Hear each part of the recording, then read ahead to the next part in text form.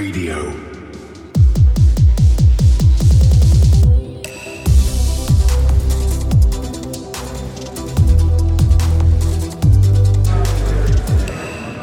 All right, everybody. We're about to get into our final panel for the day, but please be advised we will be opening up our happy hour after this. If you want to go out through the double curtains, we'll be opening up that networking happy hour after this session. But if you would be so kind to take a seat and join me in welcoming our next set of panelists.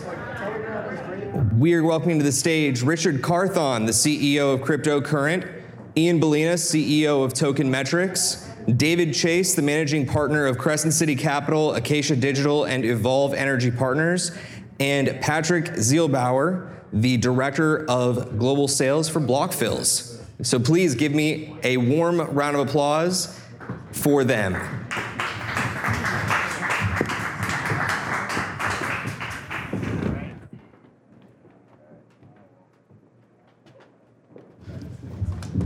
All right. Well, it's been a great day. Hope y'all have enjoyed all the great content that we have been sharing, but we are going to finish with a bang. Lots been going on in the market, and a lot of people kind of want to hear some different takes. So as y'all know, this is going to be the panel about smarter trading and things you can be doing into the future. And so I'm Richard Carthon, as Steve said. I'm one of the founders of CryptoCurrent, helping to bridge the gap between people who know nothing about the space with the thought leaders and providing solid educational content for that. And we're helping to put on AGME, Austin's going to make it, and have the pleasure of being on this amazing panel with David, Ian, and Patrick. And I'll let them do a quick little intro of themselves, and we'll go ahead and dive in. David. All right, sure. So Richard, thanks for putting this together, man. You did a really good job. Stephen, thank you. So David Chase, so I manage along with Richard and Hunter, who is here as well, 3 crypto ventures, all working, I believe, very synergistically with each other. Crescent City Capital, which is multi-strategy hedge fund. We launched in late 18, early 19. We have Acacia Digital, which we launched about a year ago, which is early stage VC, early stage blockchain VC fund. And then we have our mining fund. We mine exclusively Bitcoin now, which is Evolve Energy Partners. All right, good afternoon. I'm Ian Balina, founder and CEO of Token Metrics. We're an AI-driven crypto analytics platform, also the partner of Token Metrics Ventures, which is a multi-strategy crypto hedge fund and VC fund. Good afternoon, everybody. My name is Patrick Zielbauer. I am the director of sales for BlockFills. BlockFills is a liquidity and technology provider to institutions in the digital asset space. We provide liquidity in spot, derivative, and lending markets, both over-the-counter and API-driven, and our clients are mainly multi-strategy hedge funds, asset managers, digital banks, exchanges, other OTC desks, payments companies, and other institutions looking to participate in this very exciting space. Thanks for coming. Awesome. Well, excited to have you all. It's super easy to trade in a bull market. And you pretty much put your money in something and all of a sudden it goes up. It's a different story when it's a bear market. And we've now been in a bear market basically since the beginning of the year, and it could potentially be extended out. What are things that people can be doing right now to start to plan and be able to be a smarter trader right here in this moment during this bear market? Dave can kick it off. Okay. When I started trading, 10 years ago, and obviously a lot different markets, there was a saying who I'm sure you guys have all heard, bulls make money, bears make money, pigs get slaughtered. And the idea here is that you obviously don't want to be greedy. So I think that my answer to your question would not necessarily be a directional play. Yes, it is easy to buy something, watch it go up, and have paper money. But it's a lot harder to pull the trigger and to actually sell the asset if you are trading it. It's a different story if this is a long-term play for you. It's part of a balanced portfolio. So my answer would just be don't get greedy. If you see an entire asset class that goes up thousands of % in a year, you might want to take a little bit off the table and monetize those gains. So the way I view it is, The bear market is the best time to invest in crypto. That's where the best returns, the best value is found. Buy low, sell high. It sounds very basic, but that's how you make money in crypto. And in my opinion, and in my personal experience, all the best investments come in the bear market specifically because the people who are still around now, they're active in crypto. They're here for the long term. Those who came here for the quick gains, the quick profits, the flashy, sexy, making money in crypto, they've left. They've left the building. Now when you go to a crypto conference and it's all developers who are hungry, still building the future of crypto, and they'll sit there with you and talk to you for an hour about their project, not having to compete with other VCs. I mean, to me, this is really a thriving opportunity to make money in crypto. Well said. The first thing I would say is that if you found yourself in a position where you were attracted to what we saw over the past year, and you did sort of fall into a hole as a result of that, you are definitely not alone as an individual.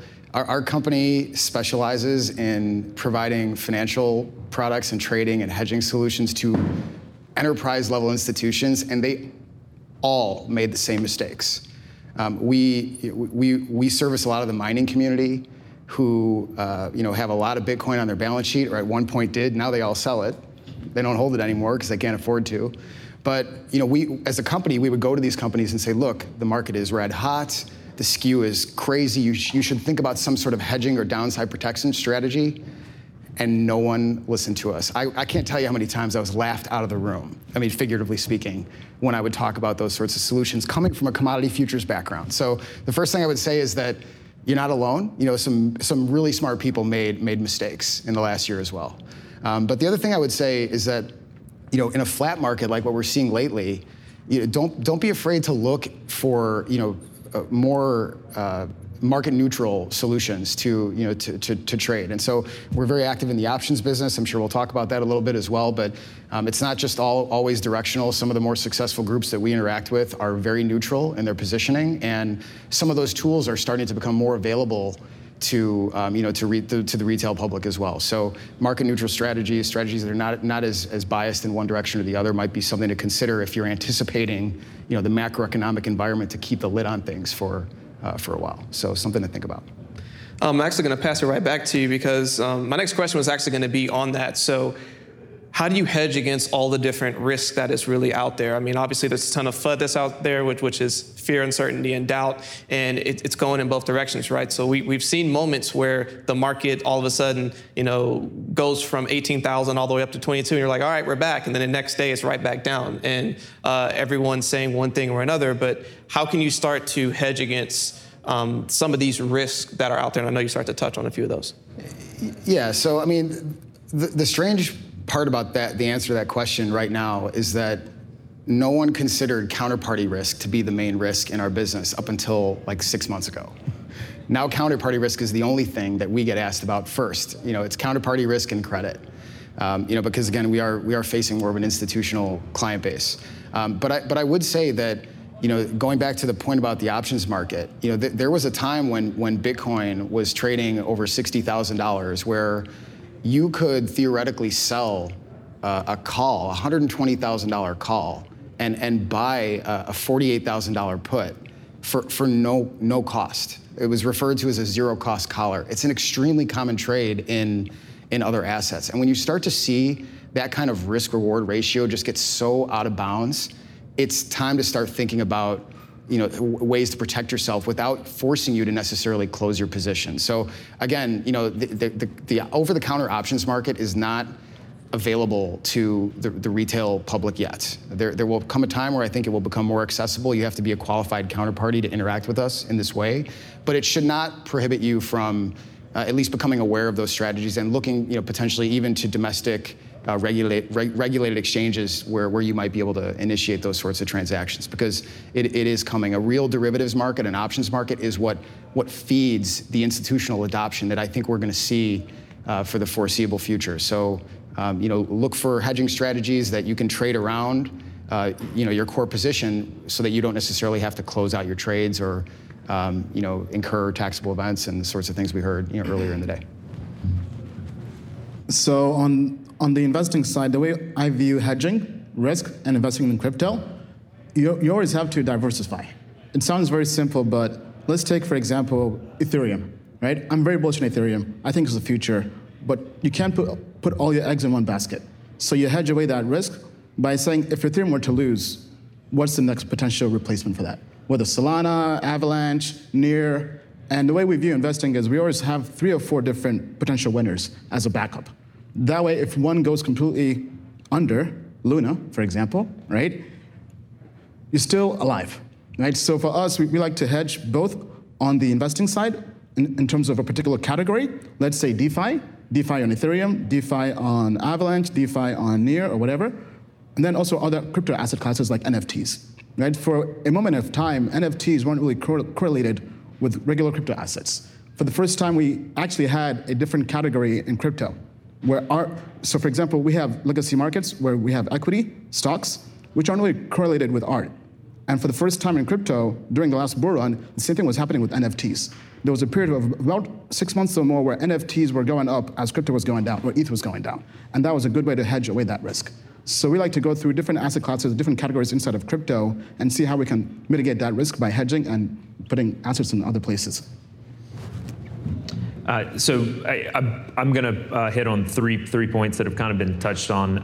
One, I'll be brief because it unfortunately is not available for retail, but our most volume at Crescent City over the last 6 months has been in the options market.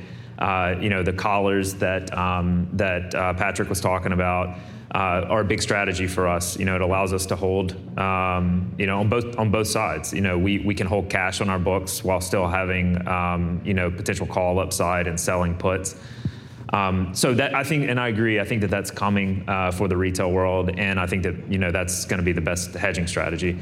The second thing that I'll say is something that hasn't really been touched on too much, but I think that everybody needs to realize their taxable losses this year. If you were to have bought, as Patrick was saying at the beginning of the year, the end of last year, and you're a believer, you're a long-term holder in Bitcoin, Ethereum, or whatever.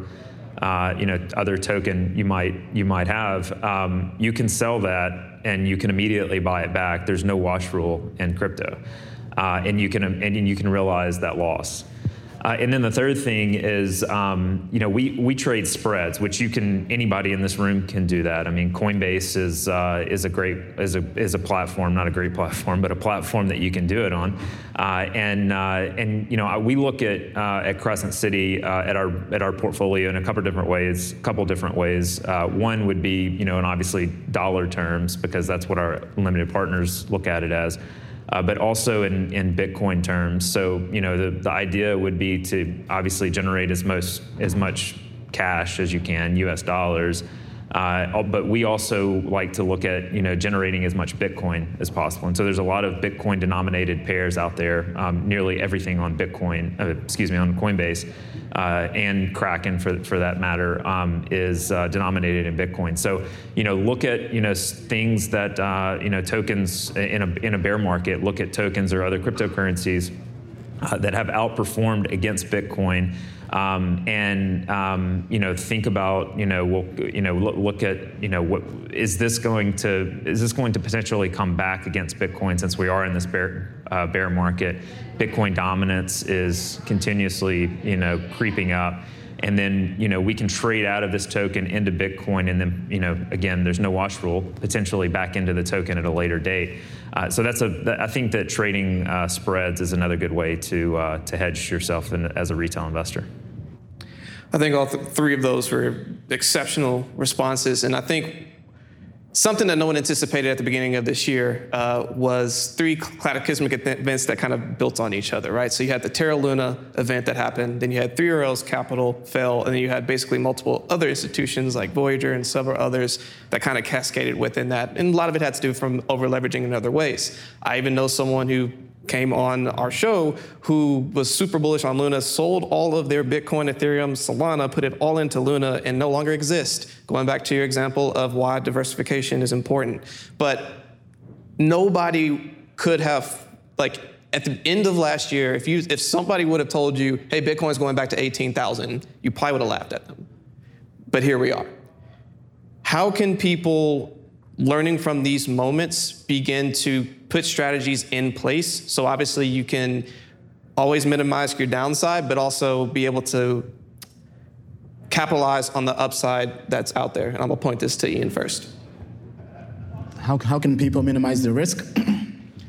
So, I mean, I'll start very simple, right? So, one, begin with custody of your crypto, right? Don't put all your crypto in one wallet, on one exchange, and don't put all your crypto in one crypto asset, right? So, for example, like us with a fund, even if we're just in stablecoins, we have separate stablecoins across different exchanges, and we go through and vet each stablecoin to make sure this is something we want to hold on the books long term if there's a crash or if there's liquidity risk, right? Because that's something people in crypto don't really factor in.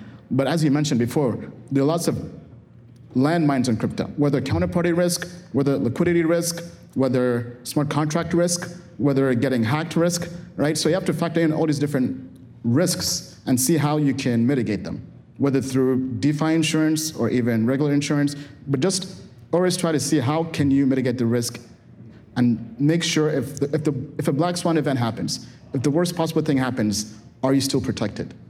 And if that is yes, then that helps you sleep better at night. Yeah, I mean, my answer is also diversification. It's not just diversification in crypto. It's also diversification in your custody solution, whether it be a hardware wallet, Coinbase, Kraken. If you have $1 million in cash, you're not going to keep $1 million in one bank account because you're only FDIC insured up to $250,000. So you're going to keep your cash in different bank accounts. The same should apply to crypto. You want to keep it in different accounts. Yeah. So I guess the way I would respond to this is, behave like an asset manager. So when we onboard a hedge fund at Blockfills, they read the fine print. They read the disclaimers. They know that if, for example, they're lending assets to us, that those assets are being rehypothecated to someplace else. Everything gets marked up and read and reread, and that's why it takes weeks or months to do anything. If David or Ian on board at Blockfills, do you think that if they're going to trade with us, they're just going to pile all their assets in first? And then wait 6 weeks and then decide to trade? No, they're going to come to us and they're going to say, we want some credit, we want to understand your custody, we're going to put on a little trade and we're going to settle afterwards. Behave like an asset manager, read the fine print, understand counterparty risk. It's the number one thing you can do to protect yourselves right now. And of course, as individual investors, we are, we're more limited. We can't command the same authority as a large fund. But there are things you can do. Just basic understanding of who your counterparties are. Take your crypto off the exchanges when you're not trading it. The things that these gentlemen just mentioned. But I think the number one thing to really consider would be, which is on everyone's mind going forward from this point on, is if you deposit assets somewhere, are those assets being lent to some other place? And if so, who's vetting those parties? Because that's how all of this went down. So. I think the counterparty risk element is probably the most important element of this at all. Just to tag back on that of reading the fine print, a lot of people didn't necessarily read the fine print around Celsius, for example. When you think about what is a bank, if you give a bank your money, they're basically giving them their money and they're promising to give it back. But they don't, they're FDIC insured now, so you're up to 250, so you're safe for that. In crypto, that doesn't exist. So what happened with Celsius when they over-leveraged and you couldn't get your money back was because they don't have a promise to give you that back. The fine print is, we're gonna get your money, we're gonna trade this money because we think we are smarter than you, make more money on that, and then give you these high yields as a thank you for lending us your money. So going back to the example of why you should be de-risking all this and looking out into the future. Of course, we all wish we had a crystal ball, we'd all be rich, but there's a lot of different macro factors happening right now in the world that have nothing to do with crypto. But then, of course, you have everything that is going on in the crypto space. What is your take on what the next 6 to 18 months look like? Well, 18 is probably too far. Let's just do 3 to 6 months. What do you think the next 3 to 6 months look like in the crypto space? Want me to start with that? Sure. So one thing I will say about this is that, and this gives me a lot of hope and enthusiasm, is that after June was a stressful month for me. It was a stressful month for all of us, right? And as a company, we're wondering what's happening in the space. But we made some good risk management decisions. We didn't get wrapped up in a lot of this stuff that is in the news. And so when we came out of June, we were excited about what's gonna happen next. And the fact that some of our bigger competitors have had to pull back a bit because of some getting distracted by all the shiny objects out there. But the volumes are down, okay? We're a trading company, we look at volume. Volumes are down. But what hasn't gone down is the rate at which we are onboarding institutional clients. And I don't just mean hedge funds. I mean people in the payments business, gaming companies, other OTC desks and brokerages, companies around the world that are helping people get out of their crappy fiat currencies. The rate at which this is taking hold is not slowing down. And further, I know we don't like to talk about banks, okay, but for a proper market to exist, a real over-the-counter derivative market must exist. It exists in every other commodity on the planet. And we are gonna see, I think in the next year, we're gonna start to see major, big institutions, domestically maybe a little slower, but overseas much faster, engage in cash-settled derivative trading at an enormous scale. And that kind of adoption, once that happens, this thing is here to stay. So I don't know how quickly that's going to happen, but I do think within a year or so, we're going to start to see major participation at the third and second tier banking level globally, and that's going to drive adoption even quicker. And then eventually, when people figure out what's going on here in the States and the banks start to participate, then the train's left the station. So that's sort of my prediction for the next year or so. So my prediction for the next 3 to 6 months, I'm still bearish, but in a good way, right? So in the sense that we're on the VC side, we're seeing valuations for startups come back down to reality, right? Startups that were trying to raise capital in the last 6 to 9 months are now repricing their rounds because now capital is hard to come by, especially after all the bearish sentiment in crypto, right? So on that aspect, very, very bullish on it. If you take, for example, projects like Polygon Network, right? Last cycle, you could have purchased Polygon on public markets for under a penny. It then went on to do over 400x, I believe. It went from under a penny to 270, right? And we're seeing now the same value on public markets as well, right? Lots of projects that have great technology, great communities, great ecosystems are down over 95% from all-time high, if not even more, right? So we think these projects, similar to Polygon, for the next cycle, will have those huge 100x returns, right? So in the next 3 to 6 months, we're basically going through, creating a watch list of crypto assets we think will bounce back and are still thriving right now based on data, based on fundamentals, and we think will thrive the next market cycle. So my prediction is there's lots of value on public markets, and on private markets, companies are coming back down to reality. So I agree with what they're saying. I'll tell you what we're seeing in the space is the same as Ian. We've seen valuations come down, but we've also seen money that was typically on the sidelines starting to be invested. There were, I think the number is around $13 billion that was earmarked for crypto investments raised in cash in 21. A lot of those dollars were put to work at the beginning of the year.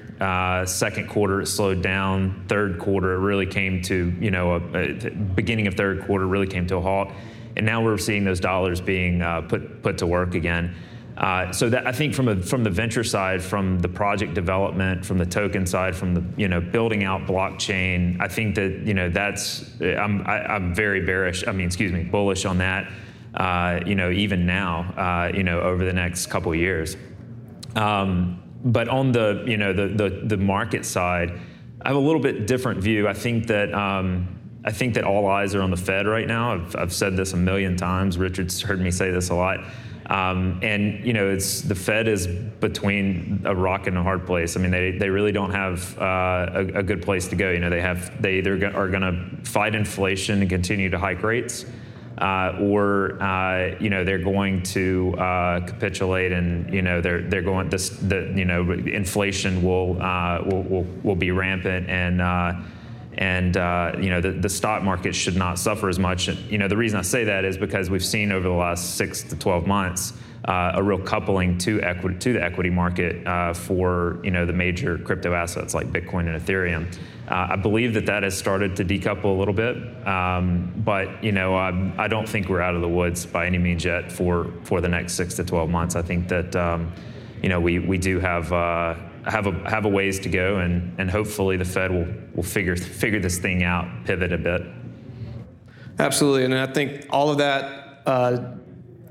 We're going to be recording a lot of this, and I want y'all to potentially go back and listen to it because there's just a lot of really good gems from what all of them said. And it's going to be interesting to see how the macro, I think, affects how cryptos continue to be received and being put out there. I think that a lot of crypto has been in conjunction with the macro, but right now it's kind of been in a side-by-side step, and I think that's going to continue to progress for a while. So I also think in the short term, things are looking pretty bearish. I think they could potentially, I don't think we've necessarily seen the bottom yet. I think we still got some we haven't seen max pain yet, but I think we are going to come out on the side of this. As the name says, WAGMI, we're all going to make it, but I do think that not only just is Austin going to make it, but as you can start to do smarter trading, as you can start to learn from all the different ways that you can hedge and de-risk and look for certain opportunities, there's a lot of upside. And I think there's all the companies that are up here between Blockfields, Token Metrics, Crestady, Acacia, they're finding ways to make sure that we all make it through these bearish times. So I want to say thank you to the panel. I want to say thank you to all for participating. And appreciate everybody's time. Yeah. Thank you, Richard. Thank you. All right, so we're going to wrap up real quick.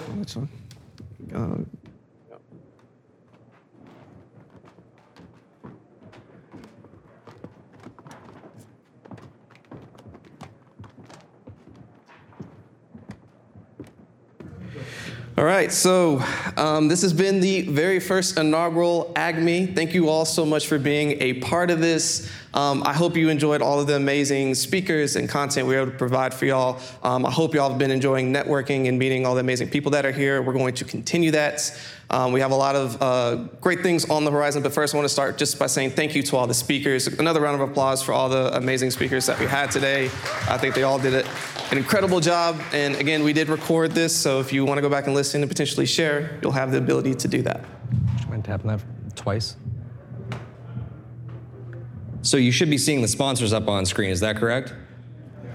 Fantastic, because we need to owe them a huge thanks, right? So big shout out to, of course, title sponsor Cryptocurrent, but also our DGen donors, Curios and Howl, and our community catalysts who were instrumental for us as well, Acacia Digital Holdings, Crescent City Capital, SVG Capital.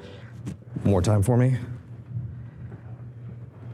And the people who actually informed you about it, right? Our media partners. So to Cryptocurrent, Howl, Wranglers, Blockfills, Crypto News, NFT Evening, Brave New Coin, Texas Blockchain, and WRST Collabs. We really do appreciate every single one of them for chiming in and helping us to make this event a reality. It's been really special doing this for you guys, and we look forward to hopefully hosting another event for you in the very near future. Thank you for joining us for another episode of Cryptocurrent. Cryptocurrent is a cryptocurrency and blockchain education platform that's bridging the gap between the curious newcomers who are just discovering the space and the thought leaders who are shaping its future. All opinions expressed by Richard Carthon, the Cryptocurrent team, and their guests on this show are exclusively their own opinions. This show and any other Cryptocurrent production is exclusively for informational purposes.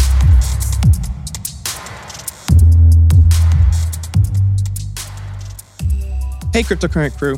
We want to give a quick shout out to all of our faithful listeners out there. It's been an amazing journey, and we really appreciate your support throughout the years as we've been growing as a community. Each episode, we decided that we would start sharing some of the reviews that you were leaving for us. For today, we would like to share this review.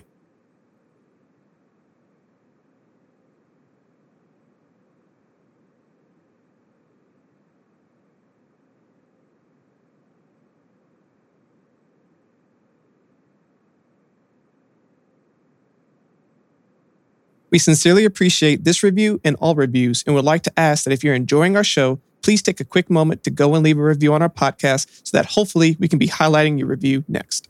Simply go to our show notes or go to our website where we have a link where you can share your review today. Hey everyone, I hope you enjoyed today's episode.